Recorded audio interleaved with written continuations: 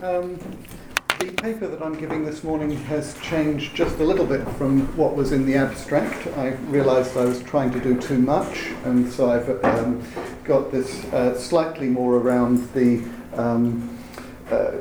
Elihu Burritt's activity and how I want to use him to tease out a broader conceptual framework which can help to connect the discourses of 1840s peace and design. Whether this will be of interest to everyone, I don't know, but at least by the end of this talk, I hope that you will be able to go away with a slightly different way of thinking about the Great Exhibition of 1851. Now, I stumbled over Elihu Burritt while I was doing my PhD research. This was into Hands Across the Sea postcards, and as part of this research, I wanted to find out where the clasped hands symbol was used previously and how it had moved into this genre of postcard. And along the way, I discovered a reference to it here in the a discussion in the Daily News of London about the Peace Bazaar of 1850. And in it, it was talking about a stall which had been set up with flags, with clasped hands, with the telegraph, with ships and boats, and the whole iconography that was being used felt very familiar to me. Now, the stall was set up by the League of the Universal Brotherhood, which was a body, turned out, which was set up by a man called Elihu Burritt. Here we have, I don't know why I've lost a slide here. Anyway, won't matter. Elihu Burritt is an American peace activist, and he came to London using the clasped hands as, a contemporary writer said, his cognizance, that is his emblem. He's a fascinating character. He was born into a working class family in America. He was blacksmith, and he remained a blacksmith all his life. He had no money most of the time and made his money by itinerant blacksmith work as he did his peace campaigning. He came to national prominence in the States as a linguist. While he was working, taught himself 50 different languages, and he, as a result, became quite well known. And alongside this, he became a temperance campaigner. He set up a newspaper. And he got into peace while preparing a talk about the way that geology showed the connectedness of the world. And he suddenly realized that just as you have all these different soils, so if you look at the different people of the world, they're all connected. And he put this together into a Christian framework and became a peace activist. He arrived in Britain in 1846, planning a 4-month stay. Now, the period was a really interesting one. I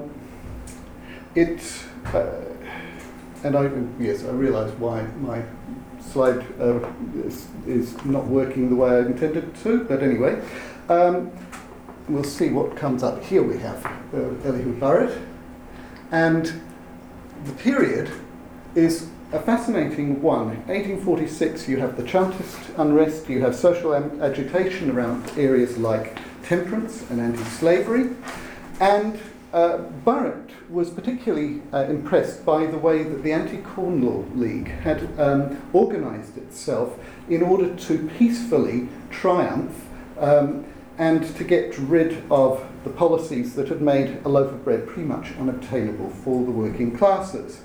And he was also very impressed by the way that the penny post provided an ability to work politically. Now, in case you're not familiar with the nature of the penny post, it standardised costs. It came in 1840, and it removed pricing by the number of sheets of paper that you sent. Up until then, nobody sent things in envelopes because you would pay for an extra sheet. But after 1840, it didn't matter how many sheets of paper you used, and the post office itself put out penny black stamps and these envelopes, pictorial envelopes, which were mercilessly caricatured in the press and went out very quickly. But the idea of having a pictorial envelope stuck. And Burritt realised that he could use the postal system to further his peace ends. He started out by setting out on a walking tour around England. This was aimed at mobilising the labouring classes by meeting with people in, that was his term incidentally, meeting people in small upper rooms. And I should say that Burritt identified as being working class. He had no aspirations to be middle class and was very happy with his own role. And he wanted to use working class opinion to effect change politically. And this was where he set up the League of Universal Brotherhood, centred around this pledge, which somehow or other has jumped out of order in my slideshow. So the pledge here was basically asked people to sign it and to believe that all war was inconsistent with the spirit of Christianity, etc., etc. You will be more familiar with this as a temperance pledge. In fact, he borrowed the idea from temperance campaigners. But within 6 months, he had over 50,000 people signed up to this in Britain and another 20,000 in Europe. It was a huge campaign, and alongside this, he organised peace congresses in Paris, in Frankfurt, where Victor Hugo was the main speaker, and in London in 1851. He also sent out, if he had lived today, he would have been a blogger, because he wrote all the time little pieces pushing the peace idea, and sent them out, calling them olive leaves, and people could subscribe to them, or he sent them directly to all the different newspapers, who frequently published them, so he became very well known as a result. And these obviously were sent out in something, and he used pictorial envelopes like this one, which I'll come back to shortly. His interest, I should add, in the postal reform, because he saw the penny post as just part of the way to achieving a peaceful result. He wanted to actually move people to having an international penny post, which would allow poor people to communicate across national boundaries, and he believed that this would be very beneficial to the idea of peace. And this was facilitated by him seeing Irish peasants farewelling their family as a result of the potato famine. And at that point, if people went overseas, they knew they could not communicate again with their families because it was too expensive. So anyway, Burritt is interesting because although he was similar to most of the reformers of his time in using primarily linguistic modes of getting across the idea of peace, he also engaged in strongly visual tactics. They're not original. He, for example, came up with a print. This was done to his design by an artist called Henry Annelay, and it shows John Bull being petitioned by his nephews and nieces to send a letter to cousin Jonathan in the States for a penny. He also developed the pledge idea, so you have a much more pictorial pledge here. And the rest of his visual work was associated with the distribution of his postal campaigns, which he enhanced by the use of imagery. And he has a lovely little quote where he talks about this as a little quietly working instrumentality for extending the circulation of an idea. He used, for example, letterheads, peace, brotherhood, progress. We have here with an olive leaf, a dove and an olive leaf at the top. And he developed the postal stationery out into envelopes. This is another of Henry Annelay designs for the ocean penny postage, which, as I say, was part of Burritt's peace campaign. Now, he's not completely novel in this. Other reformers had been using envelopes sporadically, and this is an anti-Corn Law League and a Chartist envelope, which predate these. But in general, people who write about this say that Burritt was the person who stimulated reformers to use visual envelopes and pictorial envelopes for their campaigns through the 1850s, and it became very popular after this. Now, this Burritt mentioned casually in a letter that they had sent over 1 million of these peace envelopes, right? And one of the people responsible for them, alongside the one I showed you from Henry Amelie, is James Valentine, who's a Scottish engraver. He would subsequently move on, this is him here, he would move on from engraving to becoming a photographer. And he's much better known as Valentine and Sons, who are a very important Scottish photography company.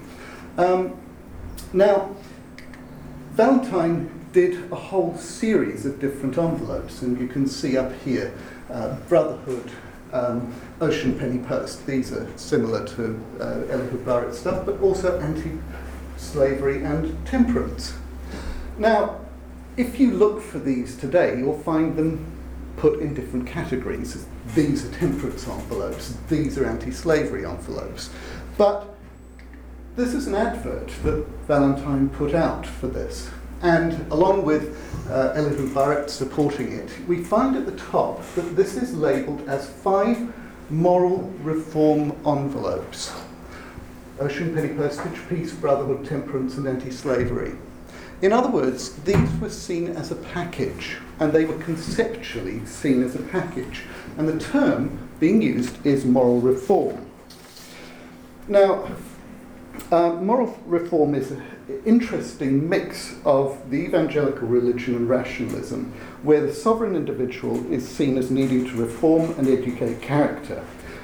The individual is malleable, and so ideally, individuals help themselves to improve themselves, but the new business middle classes felt obliged to help the labouring classes develop character and self-control.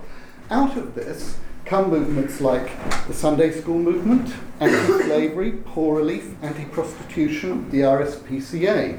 And until the mid-1850s, Google Ngram, wonderful invention, tells us that moral reform was more widely used than the term social reform. Social reform by the 1880s was outstripping moral reform, and today we think of all of these things as social reform, but in the 1840s and 50s and earlier, they were seen as moral reform. N.J.D. Roberts has written a book about the development of this approach, but he doesn't at any point include peace in the discussion. But quite clearly, we can see that for James Valentine, at least, peace was part of a moral reform campaign. Now, it's at this point that I want to move to the Great Exhibition. Because at the same time that the 1851 Peace Congress was going on in London, there was another little event called the Great Exhibition. And Burritt called it the Palace of Peace and Concord and the Crystal Temple of Peace. Interestingly, here on the cover of the Art Journal, we have a figure of peace, bringing art and craft together, right? And Geoffrey Cantor, who's recently written a book on the Great Exhibition and Religion, notes that Prince Albert's speech at the start was talking about we're living at a period of the most wonderful transition, the reality of the unity of mankind, and noting the exhibition's role in promoting peace, love, and ready assistance, not only between individuals, but between nations of the earth. So, basically, we have a sense that peace is part of the discussion going on around the Great Exhibition. And it's then worth thinking about the fact that Henry Cole, who was one of the organisers, although he's not heavily involved in the peace movement, was heavily involved in moral reform, and he saw the design reform movement as being one of moral reform. This has been pointed out in the 1980s by James A. Schmeichen, and recently Deborah Cohen has written about this in her wonderful book Household Gods. This is, you'll be aware obviously that Henry Cole was part of the reform movement along with Richard Redgrave and little guy called Owen Jones and people like this. And their aim was to improve the taste of the British public. Now, we tend to think of this crazy, yeah, right, as being a sort of slightly weird thing, and particularly when we have it framed as being a moral issue, that somehow ugly wallpaper is morally bad, it's difficult to credit this. Yet that is how Henry Cole was framing it. Now, to me, this, the whole idea around Cole's reform didn't make sense until I was able to frame it in this wider moral reform framework. And this is what I would like to take out of the today's talk, which is that, firstly, Elihu Burritt was an interesting person who understood the potential of visual propaganda fairly early on. I've skipped a part through here which was just pointing out that I personally think that he believed that using the visual helped to access the labouring classes, as he called them, and that may account for his interest in the visual. Secondly, we can say that moral reform provides both peace and design reform with a common conceptual framework, and this is in the relation to the conference what I think is a useful thing to think about. And then we can also conclude that there was a stronger moral reform and peace component to the Great Exhibition, perhaps than is generally acknowledged, although this has been pointed out. I don't think it's been picked up with sufficient force. And the implications we can take from this are that, firstly, it reminds us of the fact that the peace movement is built on a moral foundation. I had no idea there was such a large peace movement at this period, or that it was framing itself in moral terms. Secondly, we have, I think, an additional framework for considering the early phases of design reform. This is not going to change what has been written already, but I think it adds another aspect to thinking about how we talk about the early design reform movement, which in general gets rather short shrift in the design literature, unfairly in my opinion. And finally, I think it's useful for us to appreciate that these design reformers shared an interest in the ethical dimensions of design, given the way that our current discussion around the ethical needs of design are going. So I think there is a link that can be made from this to contemporary discussions of design. Thank you very much.